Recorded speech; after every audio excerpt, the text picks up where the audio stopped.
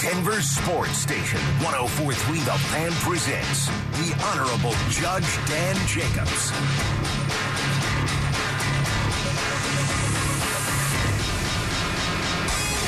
All right, thank you to Dante Gomez.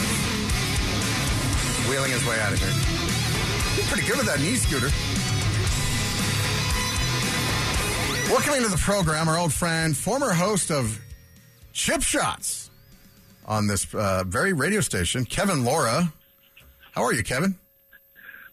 Judge, I am doing great. I'm not in jail, and I'm not having any pending litigation, so I'm very happy. Fantastic. Now, give us your big official title. You're the big head honcho for the Inspirato Colorado Open, and you're the director of the First Tee Colorado. Tell us the official title. So I'm the CEO of the Colorado Open Golf Foundation, and that oversees the Inspirato Colorado Opens and the First Tee at Green Valley Ranch. So that's the nonprofit arm that I am running for Mr. Hamill. Then I also am the president of Green Valley Ranch Golf Club, LLC, that runs Green Valley. And then I'm also the director of the Carmel Classic Invitational, which is the big multi-million-dollar fundraiser we run in October at Pebble Beach. Man, you are bigger than even I remembered, man. Why am I not getting more free golf out of you? What's going on here? Well, you're going to be able to get more free golf because I'm also the CEO of Pat's new golf course that he's building down at 470 in Parker. So, I mean, you could public or private golf out of me. That's where I live. Wonderful. I live there. That's right where I live. Great. Yeah. Hey, Kevin, now I want to get you on. First off, tell us about, well, this is a fascinating thing. You posted an article on social media, and I've always been intrigued by this thing with David Duval, Mm-hmm. Former number one in the world. He was supposed to be Tiger Woods' number one rival, man. Like, he was there. Like, he won, did he win 3 majors or just win the one? No, he won multi-majors. Never won a U.S. Open, unfortunately. Yeah. So he won 3 majors. He was, got a huge deal from Nike. And he lives here still in Cherry Hills Village. And then just something went, well, first off, I think I've read it. I always forget what it was. Something went wrong health-wise. But golf is one of those sports, right? This is why we always go back to golf, right, Kevin? We always think we can get our game back, even though we can't, right? But we always expected him to get his game back, and it just never came back, right? Yeah, if you remember, he went through that really big fitness craze, back when just before Annika did the same thing, and he was just svelte, and he shot 59 in Palm Springs in the Bob Hope, or then called the Bob Hope. So he was number one in the world for almost 2 years. I mean, he was just a man among boys. But, he just started getting into some health issues, and I think he took the physical fitness side too far and just kind of lost some of his touch because he's very much an artistic golfer, not a technical golfer, if you know what I mean. Mm-hmm. Like Tom Kite was all technical, Vijay Singh, all technical, and David was very much like an artist. So I think he just lost some of that touch going through all the physical changes he did back in the early 2000s, late 90s. So what's fascinating is, and this is what I saw this week, I said, I got to get Kevin on. And one, every year I should get you on because we need to help promote local events because next week is the Colorado Open out at Green Valley Ranch. And let's talk about, after I ask you this question, let's talk about like how people can get involved with this and have fun out there. But here's why I wanted to have you on. David Duval, now as a past champion, like I have past champion status at the Elk Poop Open, which is kind of like the 5th major.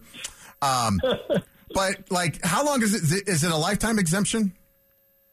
For the Colorado Open? No, for the British Open. No, British till he's 60. Yeah. So he's only got a few left. Eligible. Yes, he is. So he's got a few of these left. He could play next week. He has an exemption. He could play in the British Open.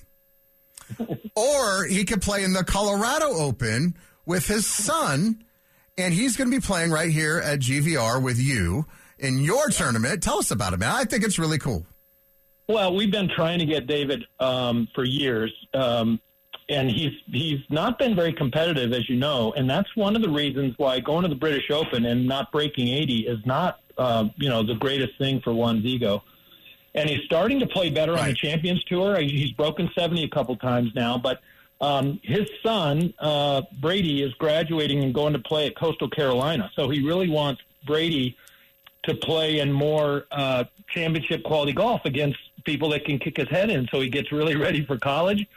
And when we were talking, David said, well, would you let Brady play if I play? And I go, of course. But, yeah, like you're going to play.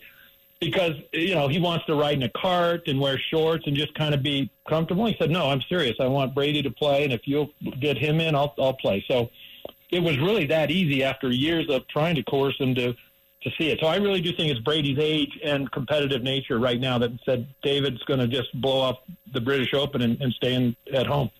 Yeah, so talk to me how this is going to look, because David Duval, 3-time major winner. He's won, what did he win, like 13 maybe PGA Tour 13 events? 13 tour events. Yeah, former number one in the world is going to be playing at the Colorado Open, but there are legitimate good sticks that are going to be playing out there, and so he's probably not going to win, is he? I mean, he can, but how's it going to look? Derek Tolan's going to be out there. Matt Shaw. I mean, talk to me about it. I would say David will make the cut, but I think just like when Nota Begay played with us, there's 30 guys that can win, and they're not named David Duval, because these guys are playing every week, trying to Monday into Korn Ferry events or playing in the U.S. Opens. We have 3 past U.S. Amateur or NCAA champions. So, I mean, these guys have game. But what's nice is I paired David with Kevin Stadler, who's also a past Colorado Open champ, and with Matt Schalk. So at least he's going to be playing guys that he's comfortable with.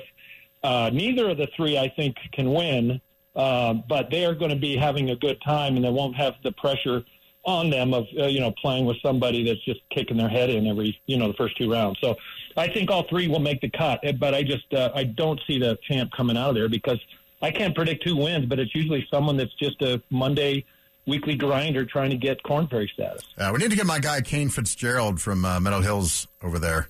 I don't know why he doesn't ever play, but I bet you he could. No, he plays every year. This year he couldn't play because of a conflict, but he's one of the few club professionals in Colorado that always makes the cut. I mean, he and Jeff Kiefer from Lakewood are the 2 club professionals of Colorado that really, and now Matt Schalk, that really make the cut every year. Really? So one time I'm at him on the driving range. I'm like, hey, can you show me something? He's showing me something. I'm like, well, I'd love to see you hit. Kane, everybody tells me how great you are. And he says, well, do you have a left-handed club? And I said, I didn't know you were left-handed. So he takes a right-handed club, hits it backwards, left-handed, and he hits it 260. I mean, it was sickening, like backward. I was like, oh, man, this guy. So tell us how people are involved. Do you have crowds out there? You show up? So, I mean, what's it look like out there? What do you want? Yeah, we have free admission, so we will welcome anyone that wants to come watch David or Stads or any of our players. We've got so many good ones, and parking is free. You just come out to GVR, park around our first tee building or anywhere in the neighborhood, and just come in. And tee times from Thursday and Friday are from 7 to 9 and 12 to 2. So people can come out and watch the morning wave. Duval's going to be late early, so he's going to be about 1 o'clock. I think he's 1:05 on Thursday, and then 8 o'clock on Friday. So 1:05 and 8 o'clock is our premier group. But we've got a lot of premier groups around them, a lot of our past champions in that late Thursday, early Friday round. And then we have a cut on Friday, and then there's 60 players that play Saturday and 60 that play Sunday in the morning again. So, again, it's free all week, though, and free parking, too. I wonder why we don't get like a Brandon Stokely to play in something like that, Well, Stoke, we've asked him. We had what's our kicker's name? I just forgot his name. McManus. The one So McManus played the last 2 years, and Stokely wanted to play. We tried to convince him, and even McManus didn't break 80 any of the 4 rounds he played the 2 years. He missed the cut both times, but. We invite Stokely to consider it, but as an amateur, you have to have a 2.4 or better. Mm-hmm. So he's got to be posting all his rounds. I haven't seen what his handicap is, but, and if you're barely a 2.4, you're going to get your head kicked in. So, you almost have to be a plus 2.4. So a 2.4, what are you shooting every time you're out? 2.4 is shooting maybe 75 average, depending on how hard the course is. Nah, I don't. Stokely's really, really good. I don't think he's quite there.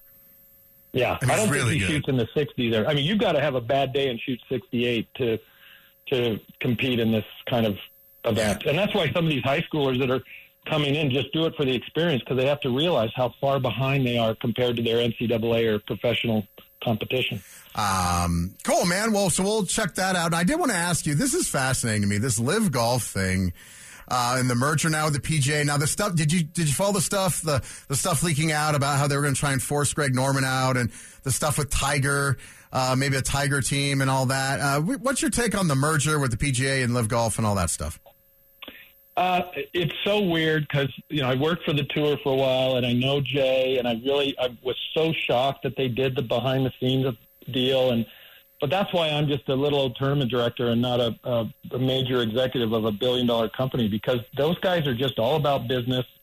I'm proud of Rory for standing up and taking a stand and telling him I would die before I play with Liv, but he'll deal with it, this merger. But the most fascinating thing, Dan, is that Tiger hasn't spoken. And just like LeBron with the NBA or E.F. Hutton, man, when he speaks, everyone's going to listen. And that's what's going to be really telling, because he left $860 million on the table because he didn't want to go Live. So I can't believe he's happy. But I really feel bad with the guys that stayed, with PGA Tour and didn't take any Live money, and now they're being forced into a partnership with those same guys. So it's just going to be. It'll settle down in a year or two, but I can't wait to hear what Tiger says. What do you think it's going to look like?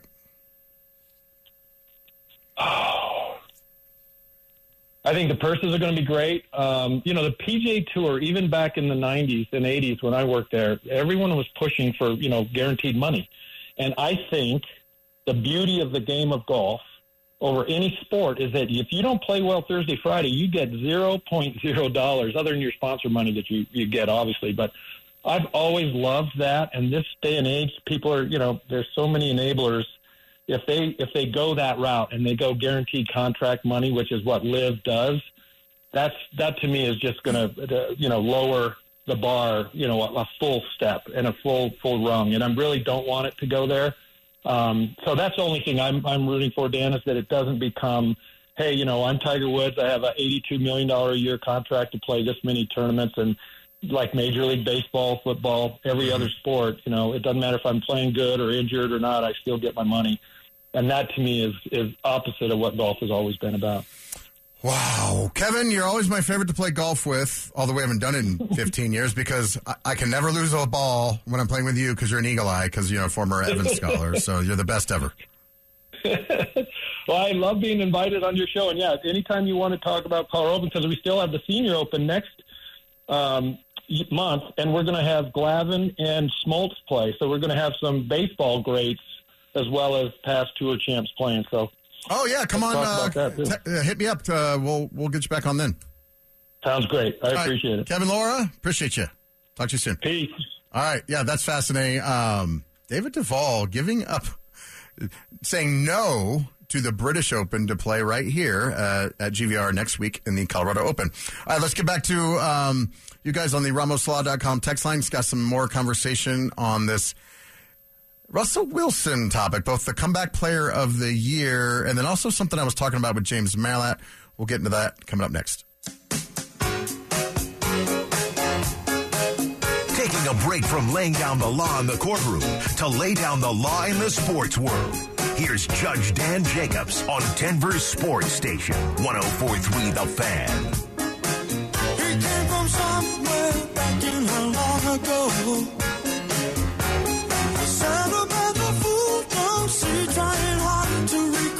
All right, thanks to Kevin Laura. I just thought that was fascinating.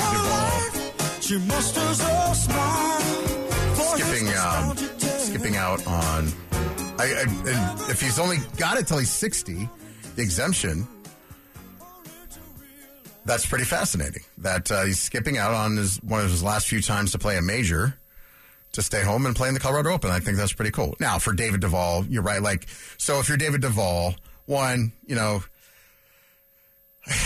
David Duval is just a fascinating story to me. Yeah, one, if you're going to play in the British Open, one, it's probably embarrassing. You're not going to make the cut. You're not playing well. You're a former champion. It's all a matter of perspective, right? I mean, do you go over there with the, hey, I just want some nostalgia and I'm here for the ride? But you also cost him money, like unless he can find a sponsor to say, hey, we're going to pay for you to go over there. I mean, so he's not going to get any prize money. He's got to pay for the airplane. He's got to pay for the room, the lodging, all that stuff. And I'm going to go over there to shoot 85 back to back or whatever he would shoot. I don't know.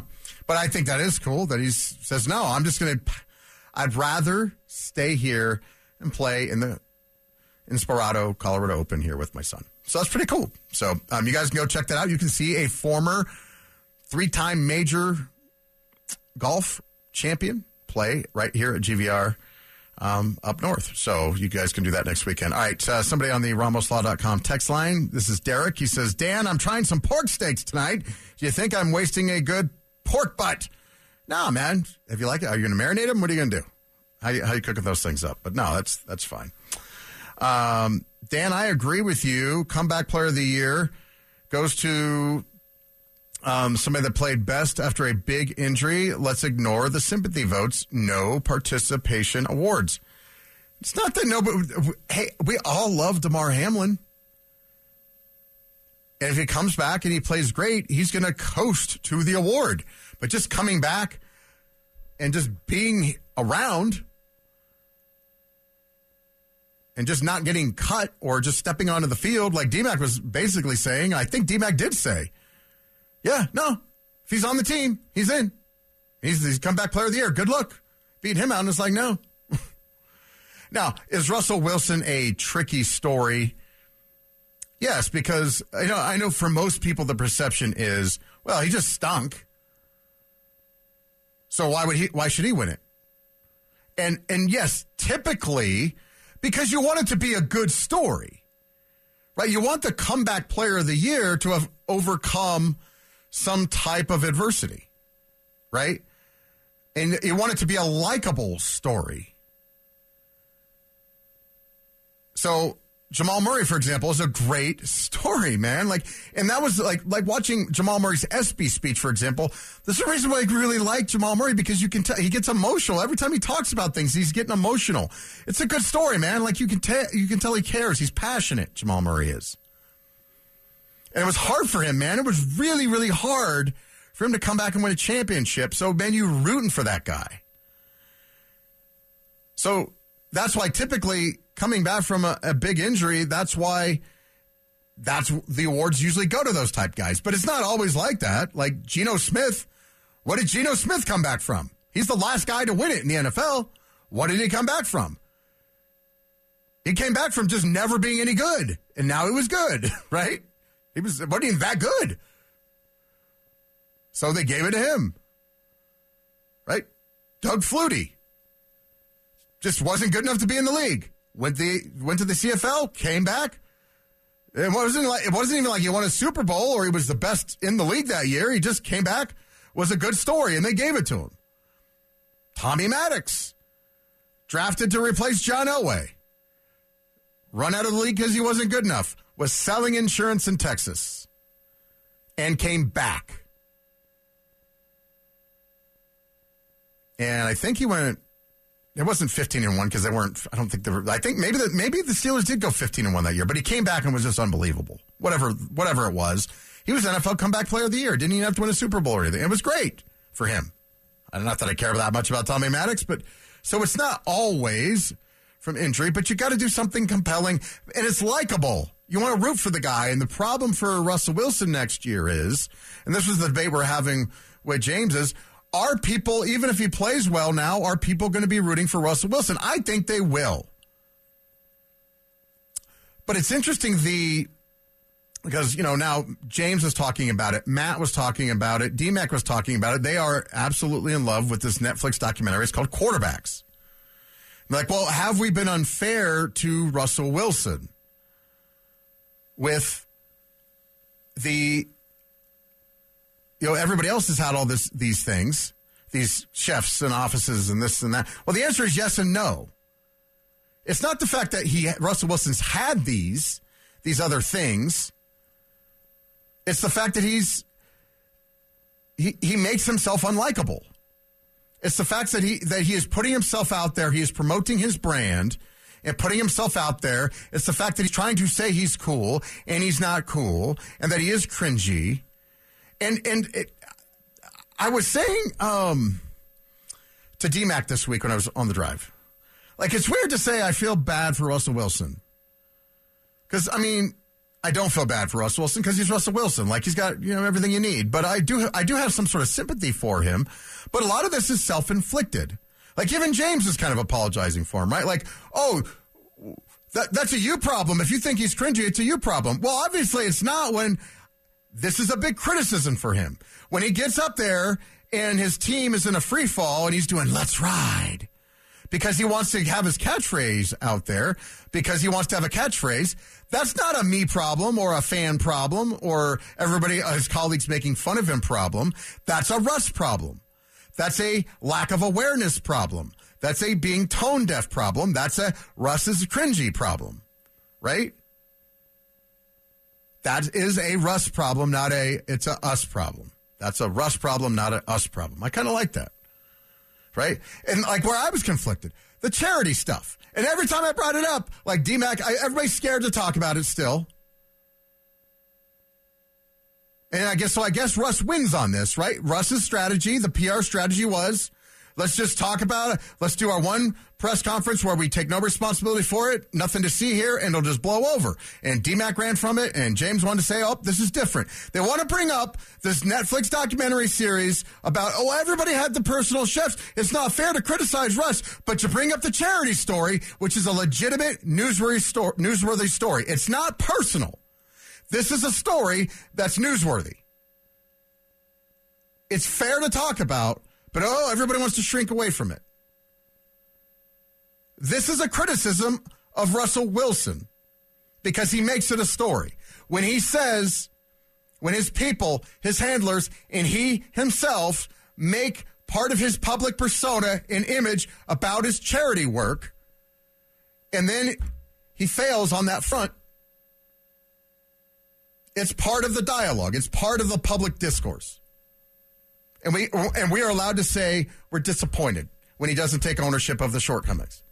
And for me, that was where I was the most disappointed in Russell Wilson. I think I think on many areas, as I've articulated, Russell does get the shaft a little bit, right? Like this whole, oh, Russ was fat dad bod thing. I was going back and forth with a texter. Yeah, this idea that Russ was fat.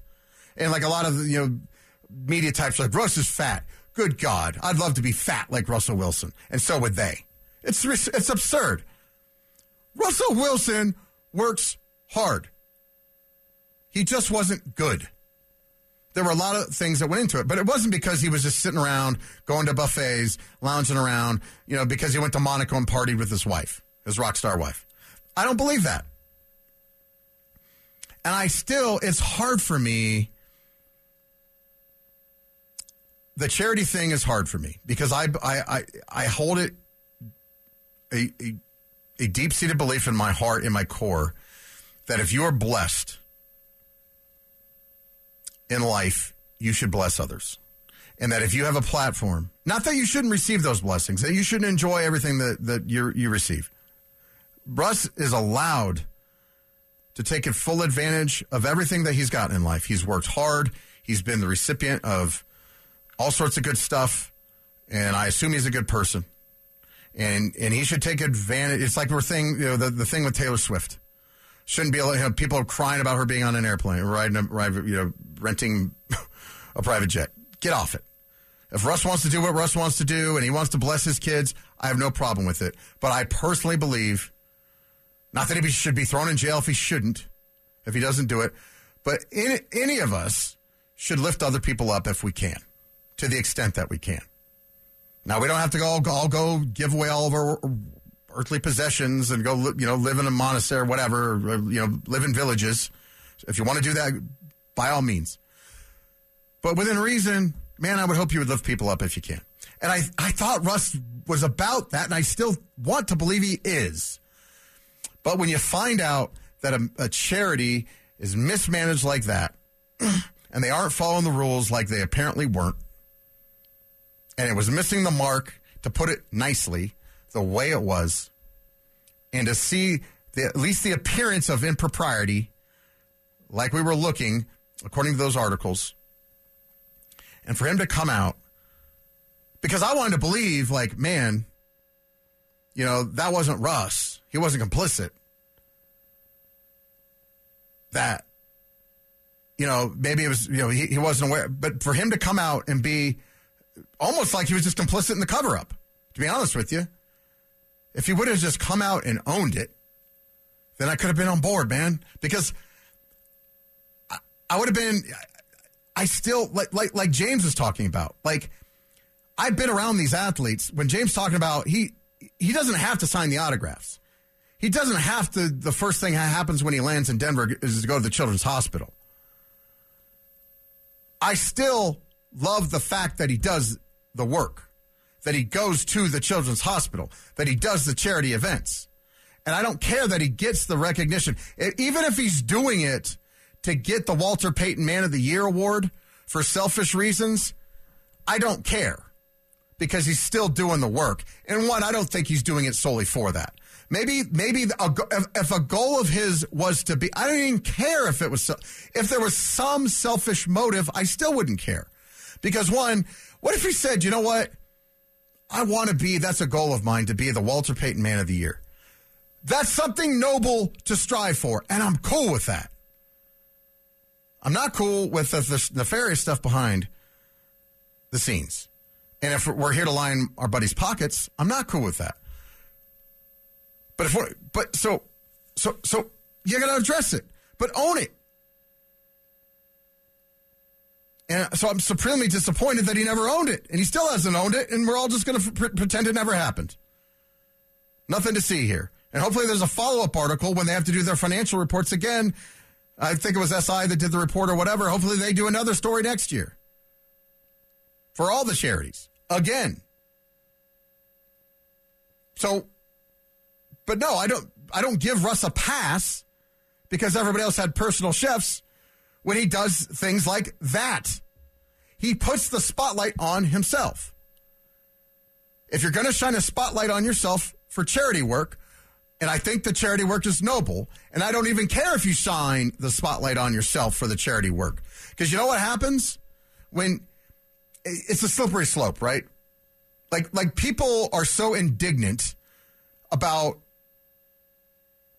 when you talk about charity work. Like I can't even, like even on this show, for example. I don't like to brag about charity work, but I do like to shine a light on charity work whenever we can to help people, right? So if I mention, for example, the free meals we do, it's not to say, hey, look at me, I'm a good person, I do free meals. But I want to let people know the free meals are out there every first and third Thursday if they need them, right? It's not about me, it's about helping. And I will do whatever it takes, and people insult me all the time about it. Look at you, you big snob. Oh, good for you. Why do you brag? Fine. Make fun of me all you want. I don't care, because if it means I get to help people, then I will help people, and my ego can handle it. You can make fun of me, and you can, if you are so insecure or whatever, if you have a problem, if there's something going on in your life where it makes you feel better to insult me because I'm trying to help somebody, that's fine. And if that means people get free groceries that week and then they get to eat some barbecue that, whatever, fine, I'm cool. And if you think it's because I did it because of my ego, I can't, that's fine, man. If it means I got to help somebody, that's fine. And if, people are upset with Russell Wilson for promoting his charity work, I'm sure he feels the same way. And I don't have a problem with him promoting his charity work as part of his brand because he helps more people that way. But if there's a problem, he's got to own it. And I want him to continue to do the charity work, but it's disappointing. And if you're going to do the high knee thing, and I don't have a problem with athletes wanting to promote their brand. But I'm not going to give them a pass. If it doesn't work, and if the performance isn't there, and if you're bad at it, and if it's poor taste, and if you have a lack of self-awareness, I don't care what's in a Netflix documentary. If Patrick Mahomes was 4-12 every year, or 4-15 every, or 5-12, whatever the math is every year, it would be a problem for him too. And if Patrick Mahomes displayed the blatant lack of self-awareness that Russell Wilson does all the time, or has done this year, it would be a problem for Patrick Mahomes. So I understand that they saw this documentary and they're like, wow, man, maybe we've been unfair to Russ. And we have been unfair to Russ in certain situations. I think the weight thing, incredibly unfair to Russ.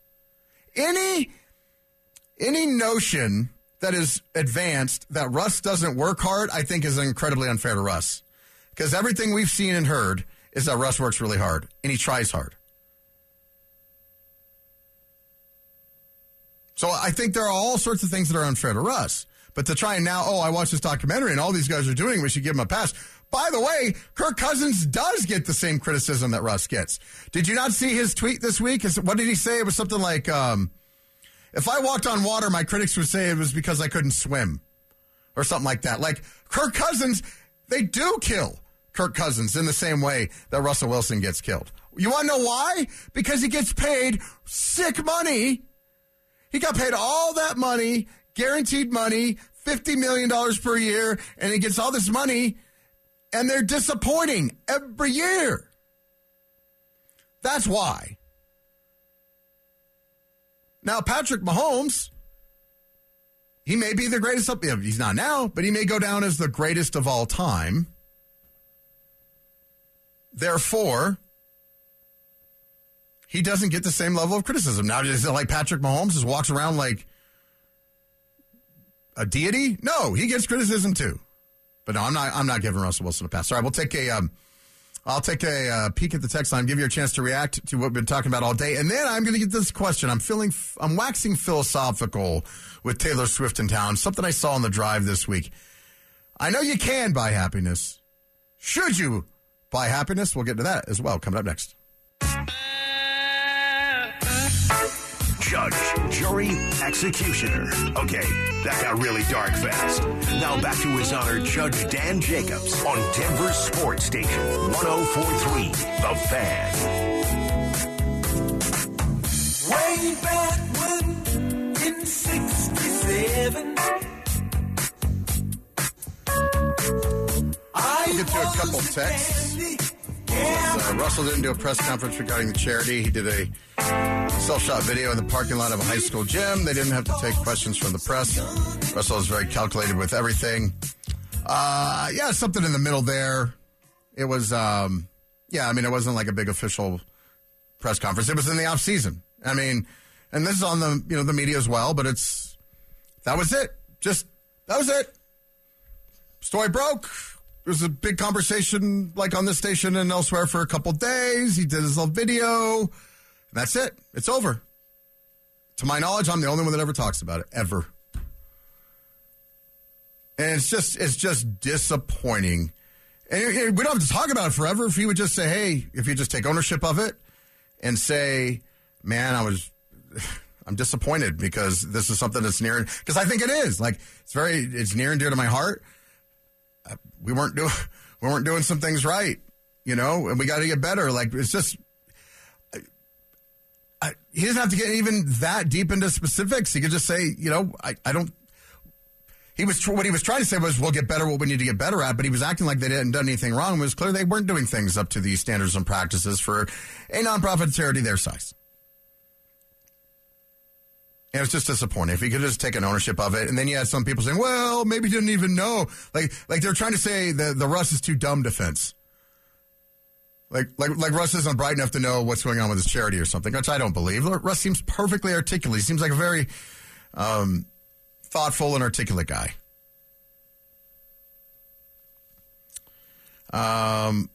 Russell Wilson, unlike others that do this charities events and such, the majority of those players don't make it about me, like Russell Wilson does, and make the cameras catch it for him. So everyone has to be forced to see it, and the look at me attitude. That's from Derek in Castle Rock. I get it. It turns some people off. And if that's your opinion, 100%. I just personally don't have a problem with it if it helps shine, if it helps anybody else, cool. Because because it helps that person. Like, for example, somebody texted me during the break asking about the free meals. I mean, I was able to shoot them a quick text. Boom, there you go. Hopefully they're able to take advantage of it. And they could do that twice a month because they get free groceries and meals. Like, it's fine. Like, because it's about the end, the means. Right? It was the same thing with Tebow. Right? Like, Tim Tebow, there's a video. This is where I came on board with Tim Tebow, right? This is how I like to articulate it. There's a video. And by the way, I don't think Tim Tebow shot this. In fact, I'm certain Tim Tebow didn't shoot this video. It's got to be a family member. I think it was a family member in the room. Right? But there was a kid in a hospital bed, looked pretty clearly with cancer, had no hair, couldn't walk, was sitting in a hospital bed, had a Florida Gators blanket on his bed. Tim Tebow walks in, and the kid looked like, I don't know, maybe 12, 13 years old, 10, 11, 12, 13 years old. The kid literally is so excited, loses his powers of speech. It's the biggest thing that's happening in his life. And this kid, may look like, could be dying. And he's just so excited. And no matter what happens the rest of that kid's life, this is going to be a magical moment for him. And Tim Tebow gets down on one knee. And because the kid can't talk, he literally can't talk. He's crying tears of joy. And so what Tim Tebow does is he gets down on one knee and he's engaging this kid. And it's an incredibly awkward situation, right? Like, what are you going to do? Because you can't talk to him. He's like, hey, how's it going? And he's just, and Tim takes the time. And he starts talking to him about his, the kid, I think, had like a little stuffed gator toy, like a Florida gator. He says, hey, I like your alligator. I like your gator. How you doing? And he takes the time to spend some quality time with that kid. And he made a difference in his life. And so I don't care if Tim Tebow's people publicize the video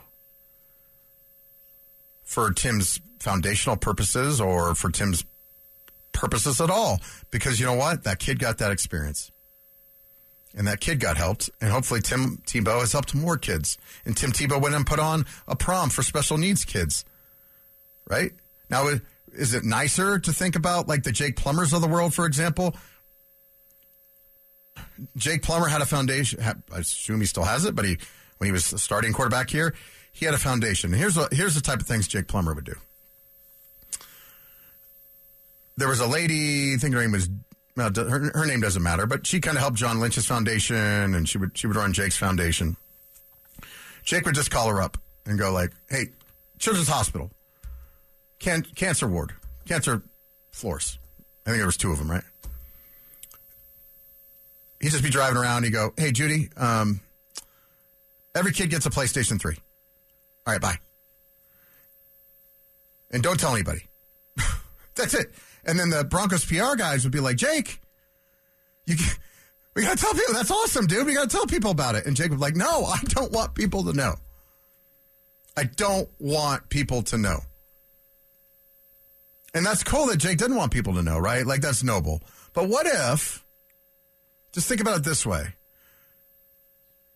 What if somebody listening found out about, like, here's a good story, right? Somebody was listening that had money to the radio station and said, I like that Jake Plummer did that. I want to do that too. And I'm going to call in and I'm going to do the same thing. Right? Because they found out about what Jake did. Pretty darn cool, right? Because it's a pay it forward type thing. So if we can share the experiences, it's kind of cool. I mean, we had that happen here. I won't go into the deep story, right? But we had an event years ago. We were doing something for the Children's Hospital, and we wanted to build this relaxation therapy lounge. It was going to take $15,000 for these kids that had stress about getting IVs, right? And it was going to take $15,000, and we didn't know how we were going to get the money, and we were stressing out about it. But we were able to shine a light on it, and some guy just walked in at 6 a.m. at a remote, and he says, don't mention my name. Just put down a check. Said, build it. $15,000, cashier's check, no name on it, just to build it. Right? And the only reason was because we were talking about it, right? So I don't have a problem. It was beautiful, and we ended up raising like $115,000 that day because everybody got excited, and they felt the moment, and everybody started paying it forward, and we had to wake up executives at the Children's Hospital and say, what else do you need? And we started saving people's lives that day. They said, well, if we raise this money, we can put this many kids in clinical trials, which we know saves lives. And it was awesome, man, and people got excited. It pays it forward. So I don't have a problem talking, if Russell Wilson or Tim Tebow or these guys want to, and I respect what Jake Plummer does, right? But when Jake Plummer does something and you can share that experience with other people get involved too. And so if Russell Wilson shares his experiences, I don't have a problem with it. It's a good thing. We all get involved. And I understand it turns some people off. But if it helps, if sharing the experience, even if it looks like, look at me, helps other people, I'm cool with it. But if you make a mistake, you got to own up to it, man. And this just leaving that thing sitting out there, maybe if he comes out and he is the comeback player of the year, maybe you can just forget about it. But I still think that's one of the great failings of Russell Wilson's career, is that he's just letting that thing sit out there. And if he doesn't get back and he doesn't win, like that thing could stick with him. He thinks that story's dead. I don't know, man. Not unless he goes out a winner. Let's see here. Always good listening to you, Dan. Have a good weekend. That's from Rosendo and Henderson. Thank you. If the Broncos lose one game to the Raiders, do you think the Broncos country will be ready to chase Russ out with torches and pitchforks? Well, we're running a promo right now on the station talking about, could Russ be benched? And Mark Schlereth says they're stinking after 6 weeks. He's out. Sean Payton's not going to play. He's just not going to play. So there you go. All right, coming up next, I've been teasing, Sydney, I'm going to get you back in on this as well. I know you can, should you buy Happiness? Fascinating story that happened on the drive this week. We'll get into that finally coming up next.